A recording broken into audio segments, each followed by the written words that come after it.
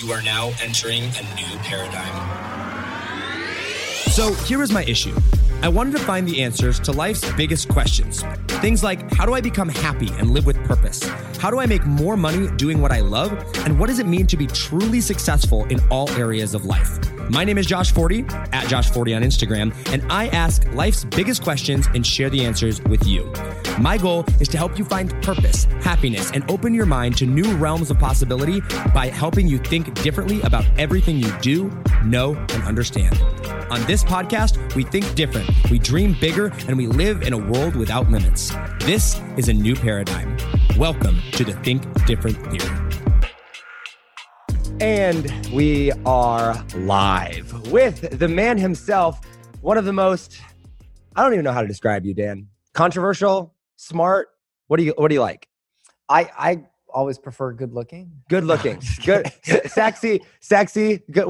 How much you weigh? Like 200 pounds of good looking and sexy. Oh my God. I weigh 190. 190. Oh my gosh. How you been, dude? I've been great. Good. You know, Good. I've been at home a lot lately, but you know, Did you quarantine all your staff? Tell them all to go home? Yeah, everybody's able to work from home right now. And we're all working from home. So it's pretty productive, actually, believe it or not. What, how's coronavirus affected it? Like, what's the biggest hit? High ticket, low ticket? Well, you only saw like two things, right? Yeah. So honestly, we saw a very brief kind of hit right when like the real heavy news hit, like for like 2 days, but it's gone back to pretty almost normal. And we have, the book is selling like hotcakes. There's no problem there. We even have a $9.97 one-click upsell that people are buying like hotcakes. It's converting just as good as a webinar. So I don't know. I mean, and also keep in mind that a lot of people right now want to learn. They're more motivated to learn how to create their own online business. So I think that's helping a lot. Plus, we have a ton of students right now that are having record days this week. I posted about it. Yeah, earlier. I saw that on Facebook. Yeah. So I think once that initial spike of hysteria calmed down, it's going to go back to normal. Yeah, I think so too. And I think that it's all, I don't know, blow over is the right word. I'm sure it'll get bad for a little bit here, but I think in a couple weeks, it'll probably all blow over and everything will go back up. I mean, well, we all hope so. I mean, they're at least from what we can see, they're reopening in China. They opened all the Apple stores. They're having parades in South Korea. But at the same time, those people, when they say, hey, stay inside, they stay inside. Us right. Americans, we're a bunch of cowboys. And we're like, I saw that. So I live in Florida, which is like ground zero for people not listening. Right. And, you know, I'm over, like we have Clearwater Beach, which is like right here. And I saw a video where people are out at the beach and they're like, woo, I'm not going to let the virus, ruin my spring break. Woo. And I'm just like, oh man, like y'all really probably like, if they call in the National Guard, I'm just going to be like, can you just deal with those, like those kids over there and maybe give them a couple whacks? They kind of deserve it. I feel like people don't take it seriously though. People like legitimately don't think it's real or a thing. I don't know, man. This thing has helped me kind of, or caused me to reevaluate a little bit. Like, I often wonder, this is probably going to get me in the heat, but I wonder, like, we're supposed to be the country with the most freedom, you know? Yeah. But are we abusing it? Are we not being responsible with it? Do we really deserve it? Because we need to come together and make this happen and figure this out. And the reason we're not is because of the freedoms we have. Yeah. Where everybody else is figuring it out. They're getting rid of it, but they don't have as many freedoms. So it kind of makes me wonder, like, maybe we should be a little bit more responsible with the freedoms that we have, especially if we want to keep them. Yeah, I think that's super true. I'm always for more freedom, always less government, always, things doing that. And I feel like the balance that I always have to go back to is like, there's a collective society as a whole, and then there's me, right? And those are two very different things. And so right. I don't want to give up personal freedom for the collective good of society, because I think that generally speaking, that's negative. But in case unless everybody's dropping dead, and that's just the thing, unless everybody's dropping. But okay, but here's the thing. I read something last night, and I've done a lot of study in the last like 48 hours or so about the virus. And this is like right from harvardhealth.edu. And like, don't get me wrong, coronavirus is serious, right? Like it spreads very fast. I understand the math behind it, everything like that. But this year alone, we've had 51 million cases of the flu and 55,000 deaths from the flu, like the standard flu of it. So like you look at that in perspective, and we had like a couple hundred deaths of the coronavirus. So don't get me wrong, it's serious. We do need to be taking it seriously, but I don't know. I don't think it's as bad as people make it out to be. I think the economic effects are what's really going to be. Well, the economic effects obviously are going to be way worse. You know, it's funny. I read this thing. They said that the clean air, the fact that there's now clean air in, I forget where it was. I think it might have been China, due to people not polluting. They say, and I don't know how true this is, but they say it's going to save more lives than the people that are dying from the coronavirus. I don't know if that's true or not. I'm not really going to offer an official. Go down that road. Yeah, but you've seen in Italy and stuff where they're out of the canals now, and like all the dolphins and fish are like coming back into the canals where people normally pull their boats through, and like there's noticeably cleaner air from space. They can see the air cleaner over Chicago and New York and stuff like that. So there's clearly an effect. If you really want to go down the I know you like to talk about, don't you like to talk about conspiracy theories? I love it. So if you really want to go down the rabbit hole on that, you could be like, what if somebody did this on purpose so that we could see how much we're infecting the environment, and then now we're going to push this environmental agenda? You could go like way down. Dude, there's so many though. There's somebody sent me one where like the reason that Tom Hanks had it and the Canadian Prime Minister has it is because they're all being like served papers right now, and they're about to go to jail. Yeah, I would expect them to have it because they're meeting with all these different people. But no, there's some big conspiracy that like all the CEOs of all these major companies all stepped down, like Nike and eBay and everything like that. And they're like all in this big, huge cahoots like thing of like how the government's like Trump is coming in and arresting them all for like stuff that they did wrong and sex crimes, like just like crazy, like conspiracy. This sounds like something you'd hear on InfoWars. Yeah, for real. Mr. Alex Jones over there, my word. Okay, let's talk about making money though. Yeah, marketing, making money. We're here to talk about your book, Digital Millionaire Secrets, which I've had multiple. I have 2 copies. One of them you actually signed, which is awesome. I have not read the whole book, but I have read a lot of it. And I started with your mindset side of things because I like the mindset side of it. You started at the end? I didn't start at the end. I actually started at the beginning, read like 2 chapters, and then actually read like the table of contents. And I was like, oh, I wonder what Dan has to say about mindset. Cool. And then I jumped to the end. But I think this is a really interesting book right now. Like right now in the time frame that we're in with the coronavirus, with the economy like freaking out. I mean, online businesses continue to explode, but now more than ever. What's the book about? Like from a overview perspective, like what can someone expect to learn from this book? Well, to make it short and sweet, I went from 0 to now over $12 million in sales for my own digital products. That means online courses, coaching, consulting, masterminds. And I did it without any like joint ventures or anything like that. Just sitting on a computer, running Facebook and YouTube ads to my own stuff.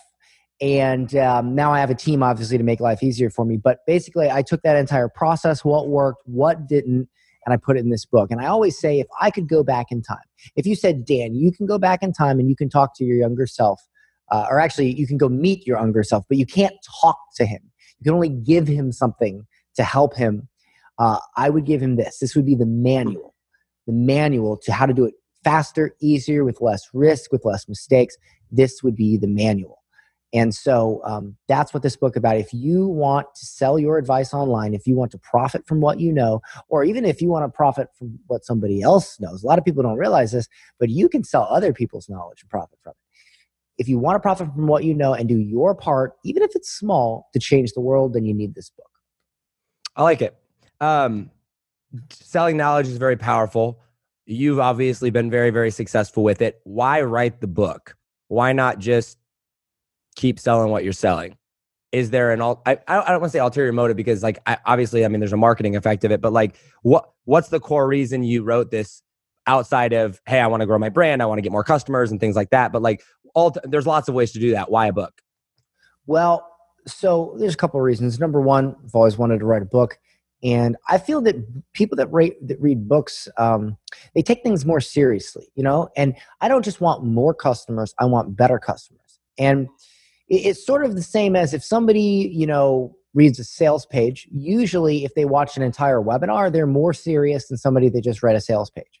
Just as if somebody reads an entire book and then considers your products, they're more serious. And not just more serious about buying. If somebody reads this book from front to back and they end up getting on a call with my office and we explain what we have to offer, not only are they much more likely to buy, but they're much, much, much more likely to actually take action and get results. Because you got to think, if somebody will take, and this is a short read, it's under 2 hours, but if somebody takes the time to read this book fully, they're also the type of person that would probably take the time to implement the things that they learn and to take advantage of the products that we sell after this.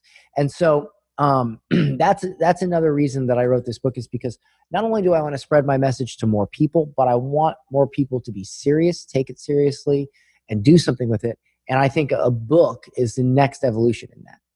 I want to go back to like kind of before this book started and then come back to it. I think there's a lot of people in my audience that know who you are. A lot of listeners of the podcast that have requested you to come on. And I think a lot of people have watched you evolve over the past couple of years, right? I mean, you're a very different person than you were, say, you're very the same in a lot of ways, but like you've, grown, matured and everything like that, as we all have over the past couple of years. What would you say are some misconceptions about you and about like what you do, your business, whatever, I'm going to generalize here and say ClickFunnels, internet marketing world, that maybe aren't true, or that you wish the narrative was changed about you, that are different now? Maybe they were true at one point.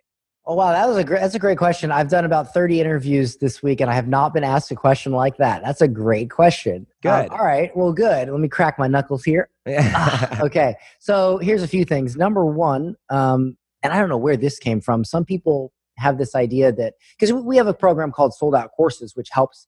It's a coaching program and it helps. It's not a course, it's a coaching program. Damn it. And it helps people sell their own educational products, whether that be online courses, coaching, consulting, masterminds.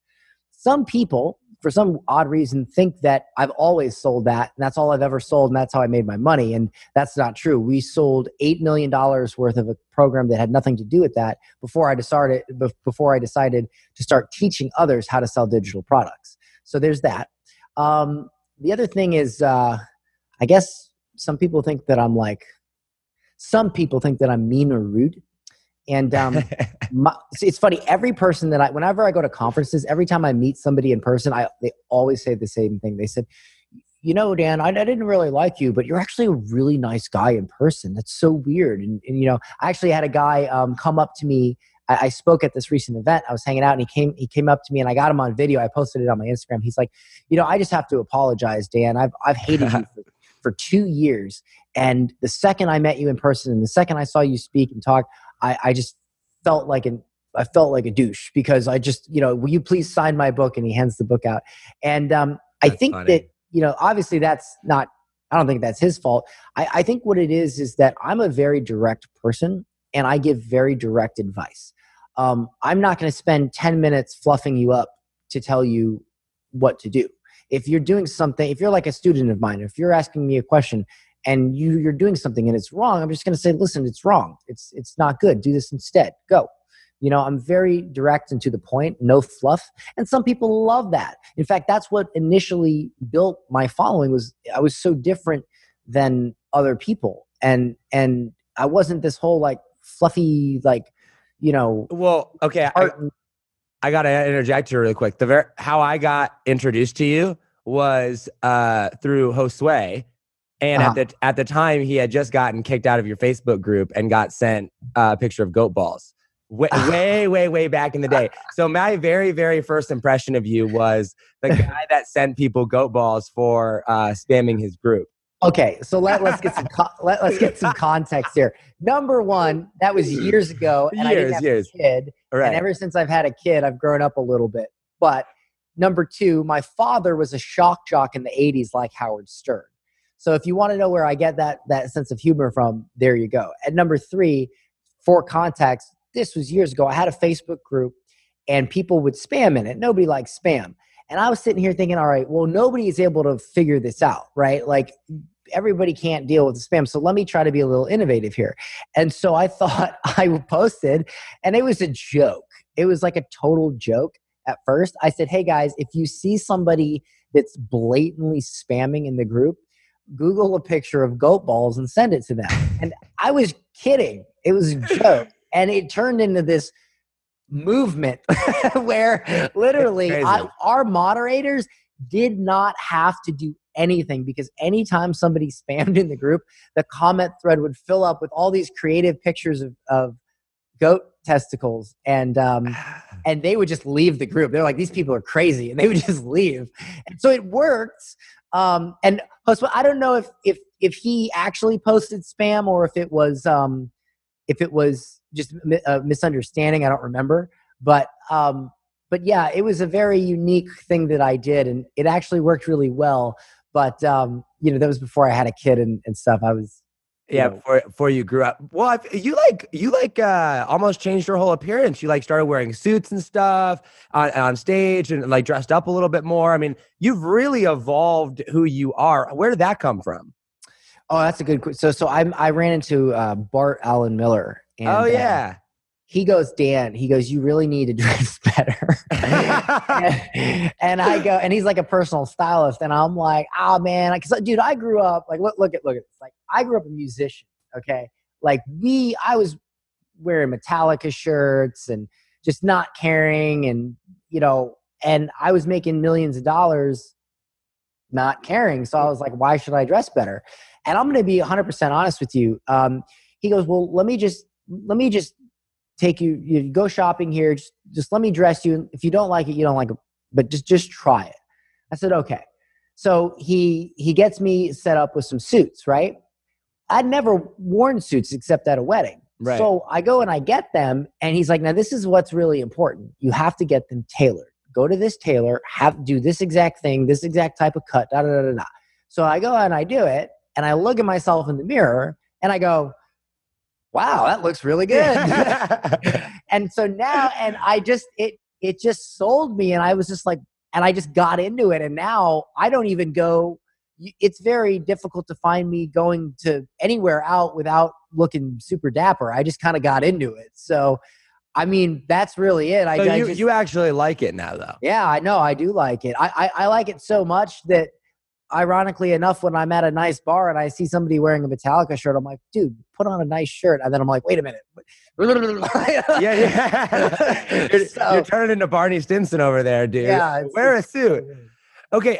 Do you think your directness, though? Because I think that one of the things that I've seen a lot of people, and I always laugh, right? Because I've watched you for 3-4 years, whatever it was, right? So I came into your world right when you had passed your first $1 million mark. Right around that time when you got the first 2 Comic Club Award. And I think one of the things that a lot of people always accused you of was, the only reason you were successful is because you were selling a course to the ClickFunnels group. The only reason that you were... that's a new one. I haven't heard that one. Oh, really? Oh, yeah. I mean, but that's like saying the only reason you were successful is because you effectively sold your product to your audience. How dare you? Right. The reason that you're successful is because you can create controversy and you don't care if people hate you, things like that. Well, that's called marketing. Well, and so that's what I want to talk about here specifically with the book, because I think one of the I don't know if misconceptions is the right word, but one of the beliefs that I think a lot of people have about online courses, about personal brands, about things like that, is that you have to be super, super controversial. You have to be super direct. You have to, do all these different things. Talk to me about that and how the book addresses those issues, and what type of person can actually go have success with this? Because I think and I get this a lot from a lot of my old friends or a lot of newbies in the industry. It's like, well, Josh, the reason Dan can be successful, the reason you can be successful, the reason insert this person here is because you're not afraid of controversy. You're just direct and you're willing to take the heat. I'm shy, or are they basing that off of their millions of dollars in sales? This is why we're having the conversation, Dan. Yeah. So look, that's completely not true.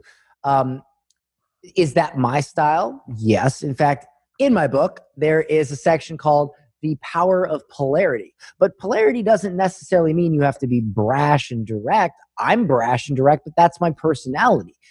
I grew up around people that were brash and direct.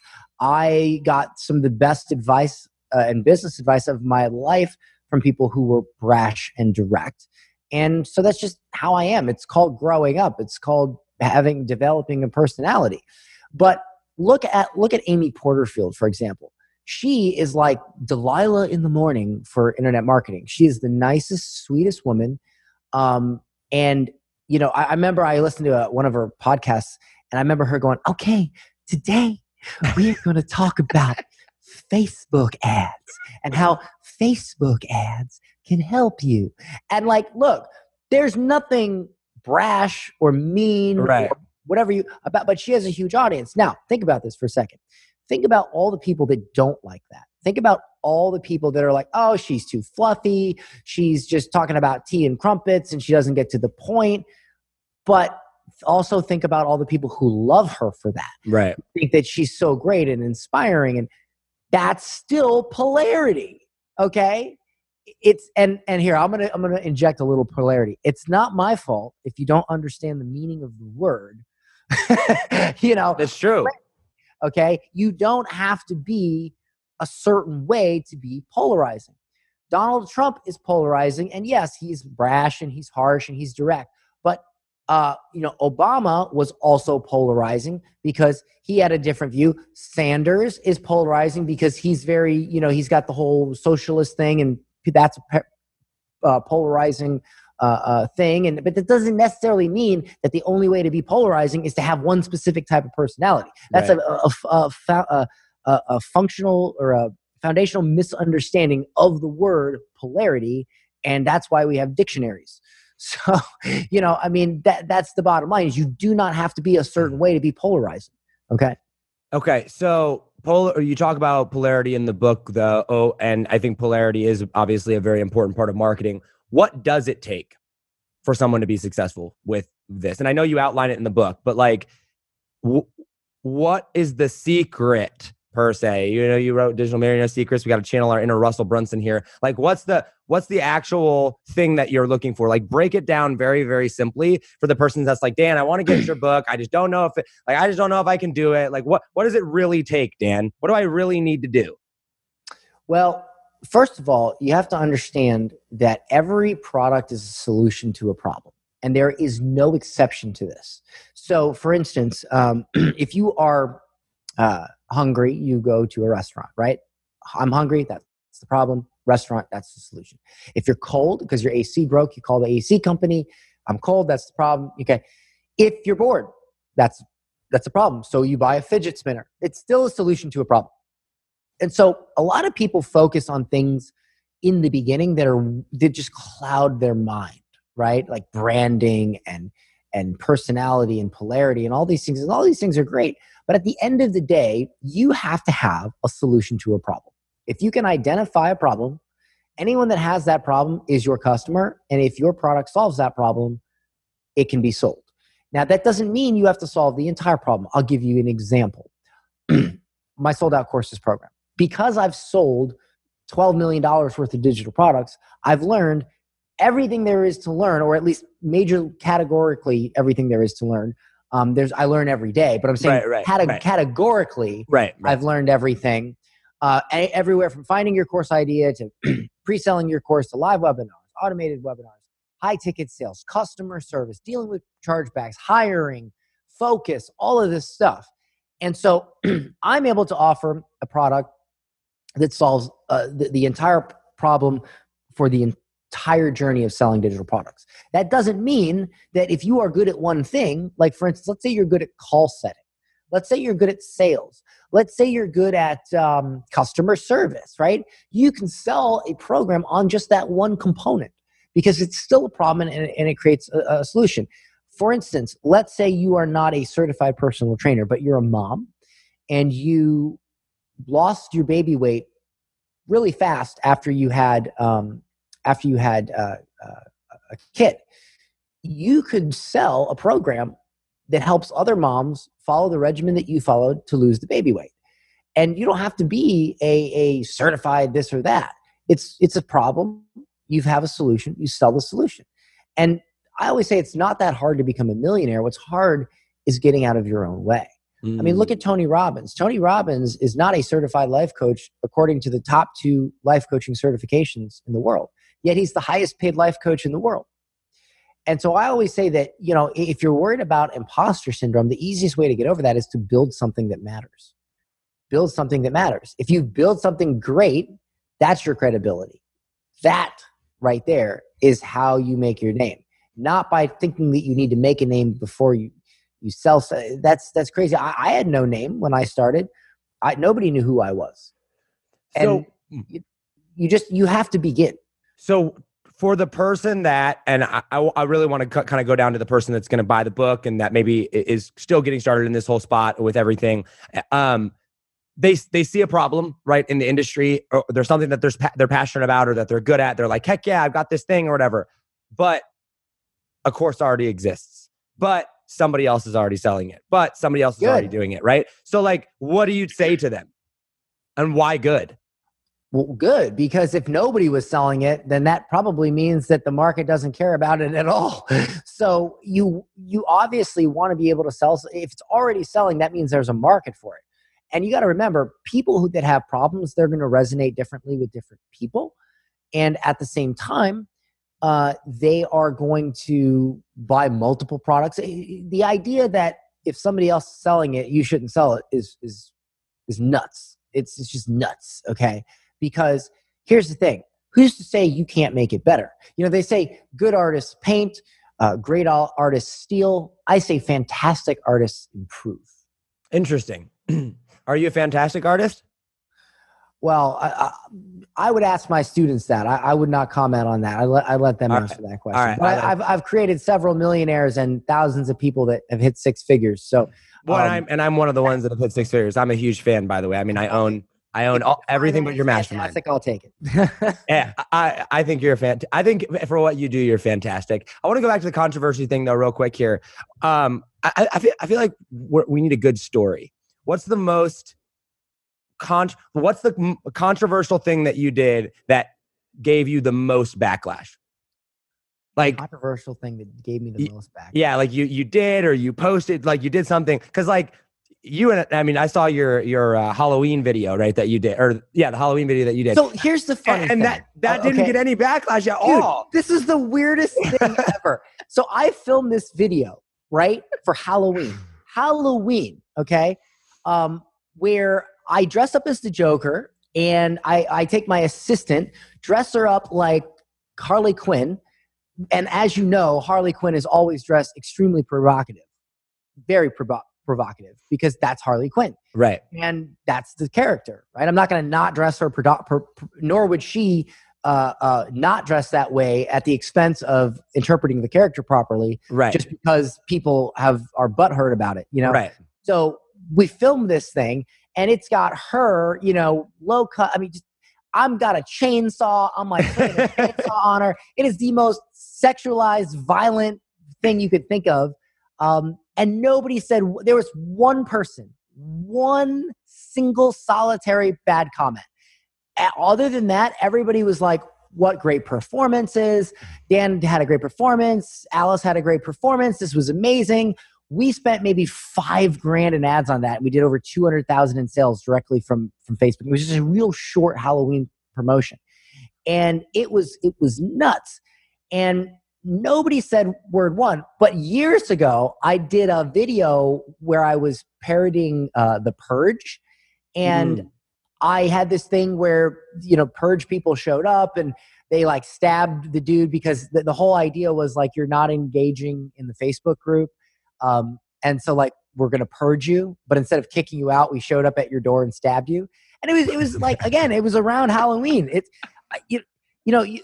nobody gives any crap to a director that makes a scary movie, but they give me crap for making a funny, clearly joke Halloween ad. But everybody like hated me for that. They went nuts over it. They were like, but nobody said anything about the Joker ad. I have no idea how that happened. But yeah, I was blown away when I watched that. That was really weird. I still to this day try to figure out why that went down that way. You know, I don't know. The only thing I can think of is that because if you watch that video, we both did such a good job. You did acting. Yeah.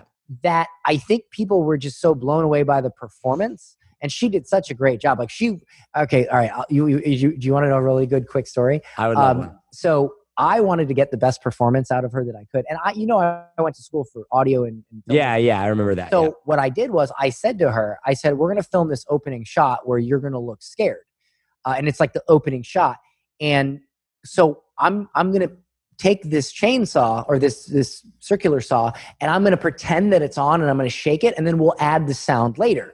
Okay, so just don't freak out. And she goes, okay. So you did not. I said that on purpose. And so right when we hit record, I plugged it in, and when I went to do it, it was like, and it was like super loud, and she flipped out. So what you saw in that video at the beginning was 100% real. She said she almost beat herself. Legit fear. Oh, that's just rude, but that is awesome. Hey man, you got to get the performance. You got to understand, I went to art school. I believe in art and performance. And to me, if I was an actor, I would be like Christian Bale, like a method actor. Like I would do anything to get the performance at all costs. So that's leaving marketing and getting into acting. That's a different thing. But so there's that. There was a few controversial moments. But I know you're a Trump fan, right? Yeah, I'm a pretty controversial person. Yeah. So, all you got to do is like the president, and you're controversial. That's very true, actually. My thing is I just like personal responsibility. I opposed him giving out money to people. I was like, hey, I don't think we should be doing this. And dude, oh my gosh, I've gotten death threats. I'm a heartless. Every word in the book you can think of. So yeah, that says more about the people that are saying for sure. Anyway, so. All right, you want me to talk about, because I like you, Josh, you want me to talk about something I've never publicly talked about? I would love that, Dan. I would love that. Okay, I'll do it on one condition, that you really push my book hard. How about that? All right, how about this? You don't have affiliates, which I wanted to ask you about for it, but I will hit my whole list. So here's the thing. I don't have an affiliate program, but we have created affiliate links for the book for very select people.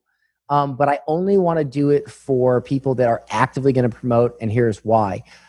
It's because with the free plus shipping book and all that and the upsells, if you are an affiliate and you log in and you look at your stats, the stats are not accurate in Backpack right now. You don't even see the audiobook sales. So we have to, at the end of the month, pull a CSV report and manually calculate the commissions to make sure you're getting paid correctly. So if you've only selling 5 or 10 books a month, it is not worth it for us to take the time to log in, do all that. And, but if you're really pushing it and you're selling hundreds, we'll take the time to do that. And I'd imagine you'd want us to do that so you get paid the proper amount. So if you want, I can get you an affiliate link if you promise to I'll text Dallas and we'll get it set up. I'll hit my list with the book. We'll promote out this interview hard, and I'll all right. We'll run some traffic to it. But affiliate link or not, pay me with this story. Make it good. I want it, whatever you're about to talk about. Now I'm intrigued. All right. Are you sure? Are we live? No. Well, yes, we're live. This one, this particular one is pre-recorded and it is going to go out and stream so that we can run ads to it, because I wanted to run ads to it. So this particular episode, normally it's live, but this one's pre-recorded and we'll stream it as live. Okay. So, do you remember the cookie stuffing controversy? The cookie stuffing controversy? Oh my God, Josh! Wait, by you? Yes. No. Are you kidding me right now? I'm going to give you this gold story of what really happened. You don't even remember this. You don't remember when this whole thing happened that they said I was cookie stuffing or whatever? Oh, with affiliates. I thought you meant like legitimate cookies. Oh, I know 100% what you're talking about. Cookies with the affiliate trackings and stuff. Okay. Okay. So, I don't know. We're talking about controversy, and you just say. You want to know the real story behind that? I would love to know what happened. All right. So here's and just really quick for context, guys. Cookie stuffing happens when you do affiliate stuff. Cookies are basically the thing that tracks you, that go through funnels and upsells and things like that, so you know who goes where, so you get credit for stuff. Right. All right. I'll tell you this story. So I used to be an affiliate for V2 Sigs, and let me just quickly explain what cookie stuffing is. When you click on a link, it says, "Hey, I've referred a sale," right? Or I've referred a click. When you cookie stuff, it means you put a cookie on a page, and if somebody visits that page, it counts it as a click. And why a lot of people do that is because, let's say you go on somebody's page, you consume their content, but then instead of clicking their link, you just Google it. By dropping a cookie, you preserve the fact that you get credit for that sale because they were on your page. Now, at a point, people went and used this as a nefarious tactics. In fact, there was a guy that went to prison over it because he hacked into thousands of websites that he did not own and put those cookies on those websites and stole commissions. And he went to prison for it, right? Well, in affiliate marketing, some affiliate programs have a rule that you cannot cookie stuff even on your own website. Now, if you think about this, it's your website. You should be able to do whatever the hell you want on your website, which is why if you put a cookie on your website, it is 100% legal. There's nothing wrong with it. However, some affiliate programs have a rule that says if you're going to promote our program, you can't put a cookie on your website. You never can put a cookie on somebody else's website because that's illegal, but you can't put a cookie on your website. Some programs don't care. I was an affiliate for V2 Sigs. They did not care. They said, we don't care. It's your website. Do whatever you want. Some programs, they don't want you to do that. Well, ClickFunnels at this point never, ever, ever, ever had anything against that. And we were running the Expert Secrets contest. And I'm going to try to remember this as accurately as I can because it was a long time ago. But basically, I noticed that people were going nuts over, and maybe it was a different contest. Maybe it was No, was it the Experts? It was Expert Secrets. Okay, yeah. So because I know he did too. Anyway, so people were going crazy, right? They were offering money and all this stuff. And I started noticing that people were cookie stuffing as well, but they weren't as famous as me, so nobody cared. Not to say that I'm famous, but in that ClickFunnels world, I'm one of the more known people. And so, by cookie stuffing, what were they doing? They were hacking into websites. They were just putting a cookie on their own website. And so I was like, because I checked and I was looking at things. And so I go to the ClickFunnels terms of conditions for affiliates, and I noticed that at no point there did it say anything about putting a cookie on your website.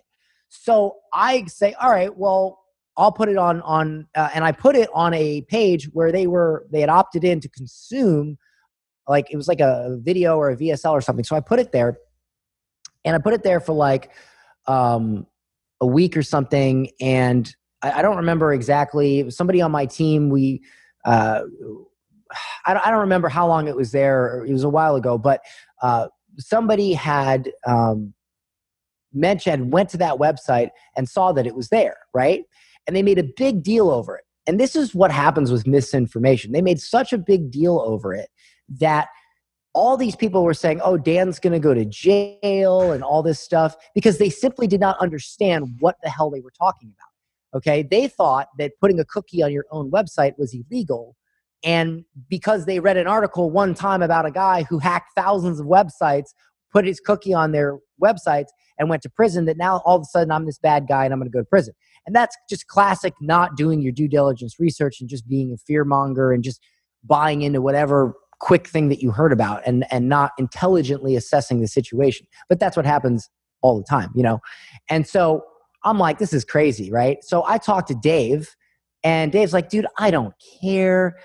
We'll put it in our affiliate terms to update it. I really don't give a crap. Just take it off and everything's cool. He's like, he was more annoyed with the backlash, And so, I took it off. That's fine.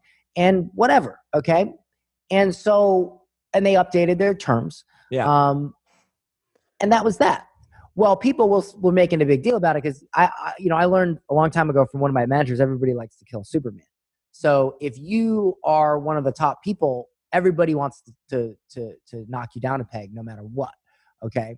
Just like every president that's ever been president, doesn't matter what you do, good or bad, the other side is always going to spin it bad. Right.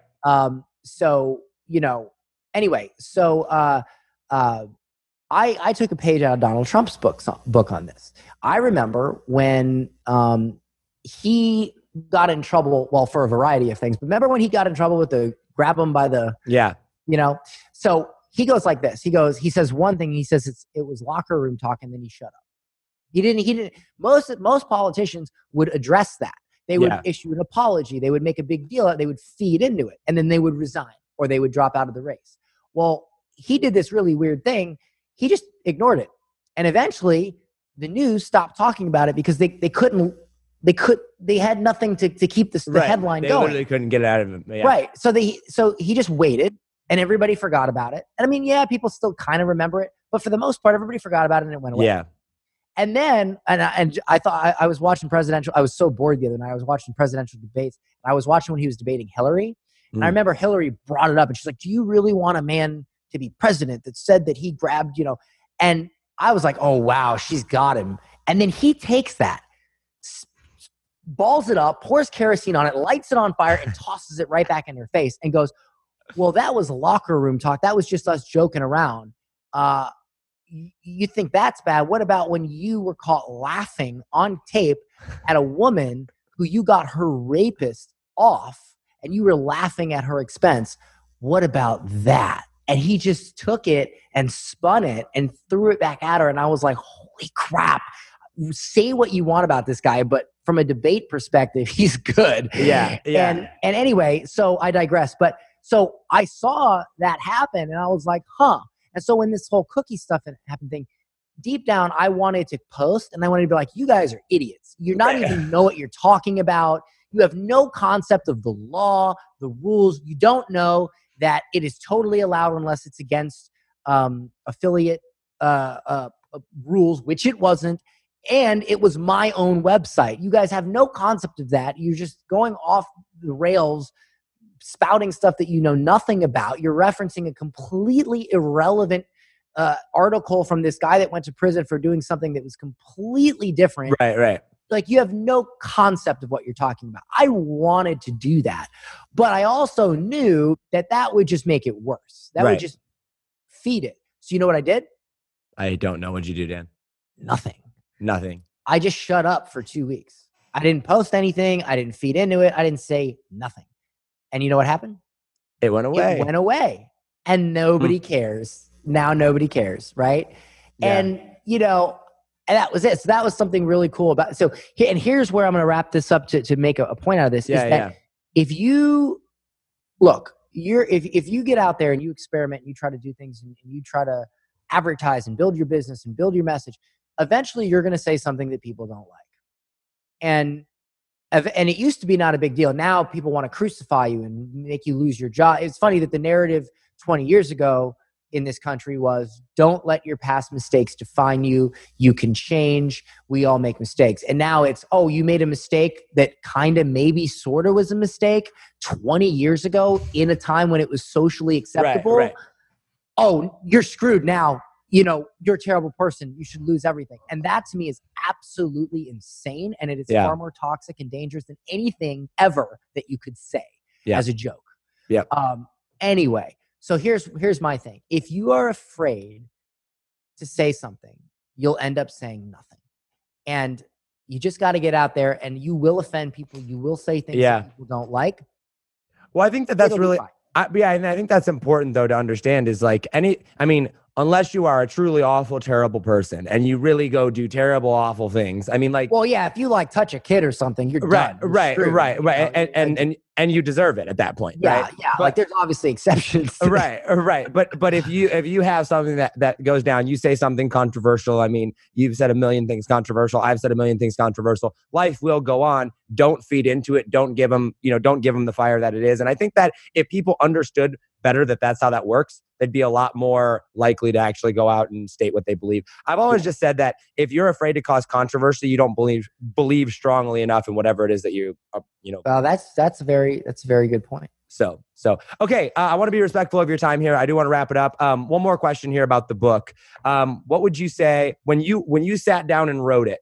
I know you talked about you want to give this to you. If you could go back in time and give something to yourself back then to how to go through and do that. But when you sat down and you wrote this book, you got to the end of it. You read it all the way through, or however you did. You had your proofreaders go through it. How did you decide this is ready? Like, this book is good enough. It's of Dan Henry qualities to go out there. I'm willing to put my stamp of approval out there, because one of the big things with the book is once it's printed, once it's there, it ain't digital. You can't change the words in that book. So how did you get to that point to like stamp of approval? So that's a very good question. You're a real good interviewer. Can I tell you that? Thank you. I appreciate that. You should be on like one of them Fox News things or something, yelling at congressmen. Maybe if I was allowed to yell at congressmen, I think I'd get kicked off of Fox News.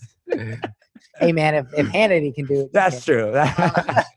So listen, in the book, there's a chapter called The Circle of Focus. And it's my entire process for focusing. And that is how I got this book to be so good. I actually wrote first of all, Josh, before I say this, this book, would you say it's an easy read? Would you say from what you read so far, it's a good book? It's well edited. It's okay. It's very easy to understand. So I wrote this book in 30 days, and here's why, and here's how. I believe in focusing on one thing at a time and giving it your focus. This whole, I need to build a YouTube channel, and I need to build a podcast, and I need to build this, and I need to do that, and I run a YouTube. Blah, blah, blah. You're giving a minuscule amount of effort to all those things. You cannot give 100% effort to two things. It's physically impossible. Yeah. Oh, I have 3 businesses. That's not something to brag about. The only time you should have more than one business, or you should be doing more than one thing, is if you've mastered that one thing and you've delegated it, outsourced it, had your team do it, whatever. So when I wrote this book, I basically locked myself away in my house for weeks and wrote it because everything else in my company was smooth, delegated. So my process for this was, I would either speak it or write it into into like dictation. I would dictate it. I'd have my assistant then clean it up. She'd send it back to me. I would read it and clean it up a little bit more. And then I put it in Grammarly, and I got it as close as I could in Grammarly. And then I sent it over to my editor, Lori, and we went voxing line by line, back and forth, the whole book, and made sure every line was perfect. Then we sent it out to a bunch of about 5 or 6 proofreaders, got it back from them. Then we took it to my formatter. She went through it as well, and we made multiple edits. And then we looked at I got feedback on various things from multiple people. I discussed, I would look at it and be like, well, is there anything missing? Like, do you have any questions? And I would just, I had a small group of people that were reading the book and giving me feedback. And as I said, well, yeah, this is great, but I kind of wonder this, or I kind of wonder that, or well, what about this? I would go and I would add it where I needed to add it to the book. And then I sent out some preview PDFs to some people. And I remember that. I did that same process over again until essentially everybody in the process was like, this thing is amazing. I can't say a bad word about it. And then I knew it was done. That's awesome. Attention to detail. I love it, man. All right. Where can people go get the book? DigitalMillionaireSecrets.com? What is that? They can get it at DigitalMillionaireSecrets.com, and it's free. You just have to pay the postman. You just pay the shipping cost. We've covered the cost of the actual book. And yeah, I saw the picture that you had in your office. You had like so many of them, just like stacked floor to ceiling. Yeah, I think, we could only stack, we ordered 5,000 as the initial order. And you definitely want to get your book now, because if you get it now, you're going to get it in a few days. If you wait and we run out, we have to order a new batch. It's like 3 weeks to print those. So we're looking at that. We're gauging when we need to make the next order. But we've sold almost the 5,000 copies. Nice. Congratulations. Yeah. Thank you. But unfortunately, with making the next batch order, there's some issues because of the virus, and so it might take a little longer. So you definitely want to get the book quickly. But yeah, we could only stack 300 books up on that thing without it falling down. So that does not fully represent all that we have. It was all that we could stack without. It actually fell down once. But that was the most we could stack safely. Cool. All right, man. Well, I want to respect your time. I appreciate you coming on. Real quick, I want to do some rapid fire questions. Guys, we will put Digital Millionaire Secrets down below, the links to everything and the audio and the video. So if you want to go get your copy, go do that. It's a great book. I have 2 copies of it. One is actually signed by Dan. Because I saw you at Funnel Hacking Live. So go get the book, check it out. You'll be seeing your emails as well. We're going to blast that out. All right, a couple rapid fire questions for you here when we wrap up. I know you don't fly. Right. Why? Well, because I was in 2 near plane crashes in the same day years ago, and that kind of messed me up. So you never fly again? No, I flew once after that. So this is what happened. I was on a plane. We hit a 120-foot air pocket. I was in the bathroom. The plane hit. I cracked my head on the whatever that ceiling is above in the bathroom. Cracked it. Slammed back down on the toilet. I'm lucky I still have my. I went back out into the area. There were children upside down in their seats. There was food everywhere. The masks were deployed. I don't know if I'd call that a near plane crash, but it was super scary. Yeah, no kidding. Yeah, we land in Miami, and then we take a small plane from Miami to Tampa at night during a terrible thunderstorm. So the whole plane ride was like just a roller coaster. We get down to Tampa. We're about to land. All of a sudden, the plane careens to the right, and the wing almost touches the ground, and then we slam on the ground, bounce up, slam, bounce up, slam. And I'm like, what the hell? What had happened was the pilot had passed out right at landing, and the co-pilot had to take over. And ever since then, I've just been not about flying. I did it once because I absolutely had to, and they almost kicked me off the plane. I was flipping out. I was having terrible anxiety attacks. They gave me 5 Jack Daniels for free to calm me down, and I was still stone cold sober when I got off the plane. Dang, you just smoked some weed during that time. That's how you calm down. I didn't smoke weed then, but yeah, now I probably. Well, I don't know. That would probably make it worse. That would probably make me paranoid. Yeah, probably so. Yeah, probably make you paranoid. Yeah, I'm like that. I haven't had any bad experiences, but helicopters. My brother died in a helicopter crash, and then Kobe Bryant died in a helicopter crash, and I'm like, I think I'm done with helicopters. I've never been on a helicopter, and that I will never get on one. That to me is worse than a plane. At least a plane can sort of glide down. Yeah. But a helicopter is just like, you're done. It stops. It just drops. So you're done. Right. No, thank you. yeah. For real. Okay. If you ever had the chance to go to outer space, would you go to outer space? You can come back. No. You can come back. No. Really? I don't like to fly. You want me to like leave the stratosphere? I don't know. I think it'd be good perspective. Who knows, Dan? No. Okay.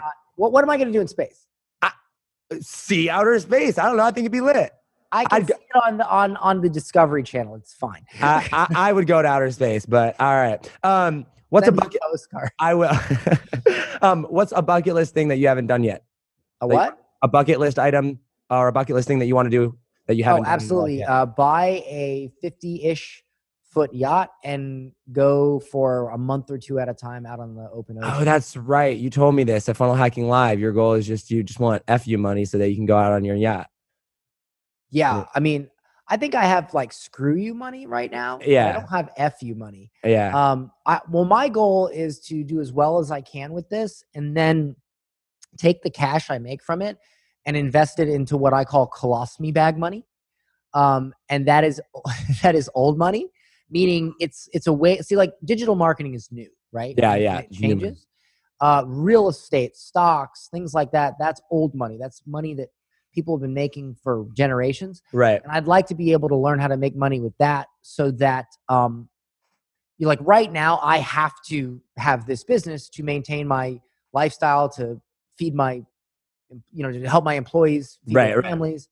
I want to get to a point where if I write a book, it's not because I do this because I want to change the world and I want to help, but it's my main way that I make money. I want to get to a point where I can write whatever book I want. I can do whatever I want because I like doing it 100%. Yeah. And I love what I do, but I want to be able to do it without the expectation that I need to make money. Because, everybody, when you're the guy that makes 8 figures digital marketing, everybody expects you to make money.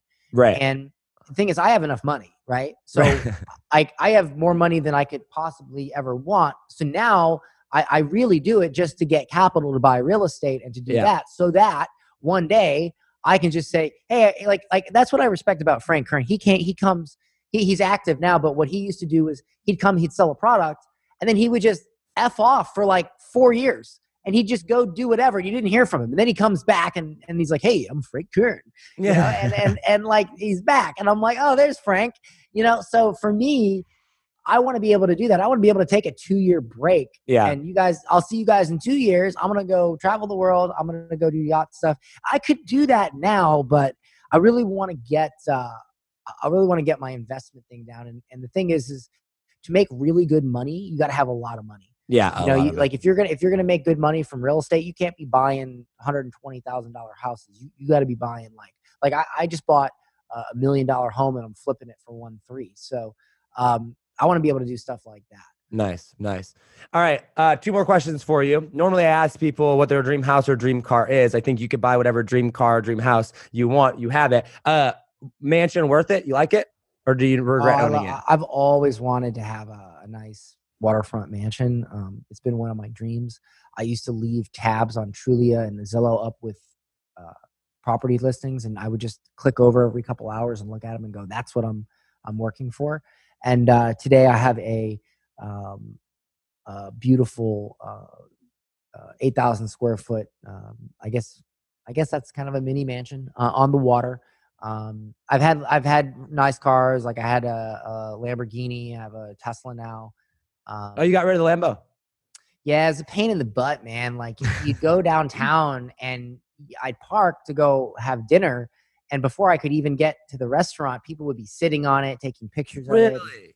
Yeah. And if you had it in Miami, it probably wouldn't be a big deal. But here, people like flip out over it. And it just was not enjoyable, man. Yeah.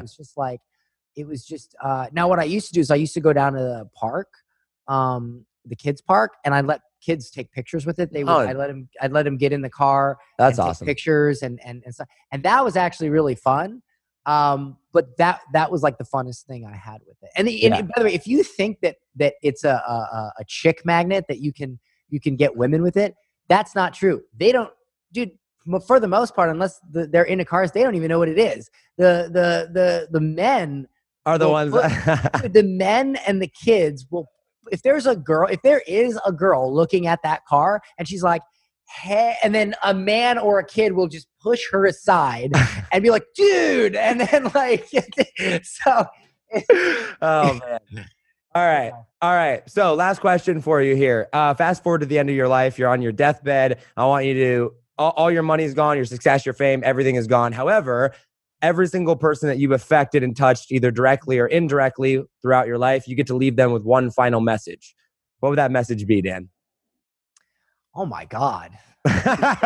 What the hell kind of question is that? It's a very, very profound, deep question at the end of an interview. Oh man, I might need another cup of coffee for that one. We'll have to have you back on for another interview. We can talk. Yeah, I mean, I can go deep. I know you can. I've had that conversation with you. I know. Let me think. Oh man, I feel like in order to properly answer that question, I would have to give it the time to think about it that it deserves. But, oh man, what would be the one thing? I would probably say focus. I would say all the things that you complain about or the things that you worry about or the things that you hate or the things that you let make you depressed, ask yourself if it really is worth it. Because when you get to where I am laying on my deathbed, trust me, all that stuff doesn't mean a thing. And don't miss life because you're busy worrying about things that don't matter. Look at that. Dan Henry can go deep, guys. Dan, thank you so much, man. I really appreciate your time coming on here. Digital Millionaire Secrets, everybody. We're going to link it down below in the description. We'll blast it out in the emails as well. Get your copy of it. It's well worth it. And here's my promise to you. If you buy the book, you go through, you don't like it. I'm sure Dan probably has his guarantee as well. But if you don't like it, you buy it with me. I'll refund your money to pay that whatever it is, that $9 for shipping. We haven't had a single refund request. Yeah, it's going to be awesome. Any last words, Dan? last words. So here, I'll give you last words about why I wrote this book. How about that? Okay, let's do that. I like that. I wrote this book because we live in a world where it is socially acceptable and encouraged to spend $70, $80, $90, $100,000 on a 4-year education that get ourselves in student debt before we even get our feet out into the world, all to wait 4 years to maybe, just maybe, get a $50,000 a year job, but likely will end up working at Chili's instead. And that is not okay. And there are millions of people out there that have knowledge, even small entry-level knowledge that can help change someone else's life, even in a small way. And if our formal education system will not raise the bar, then by God, we will do it ourselves. And if you want to profit from what you know and do your part, even if it's small, do your part to help change the world, then you need this book. I love it. I love it. Dan, Henry, thank you so much, man. I appreciate your time.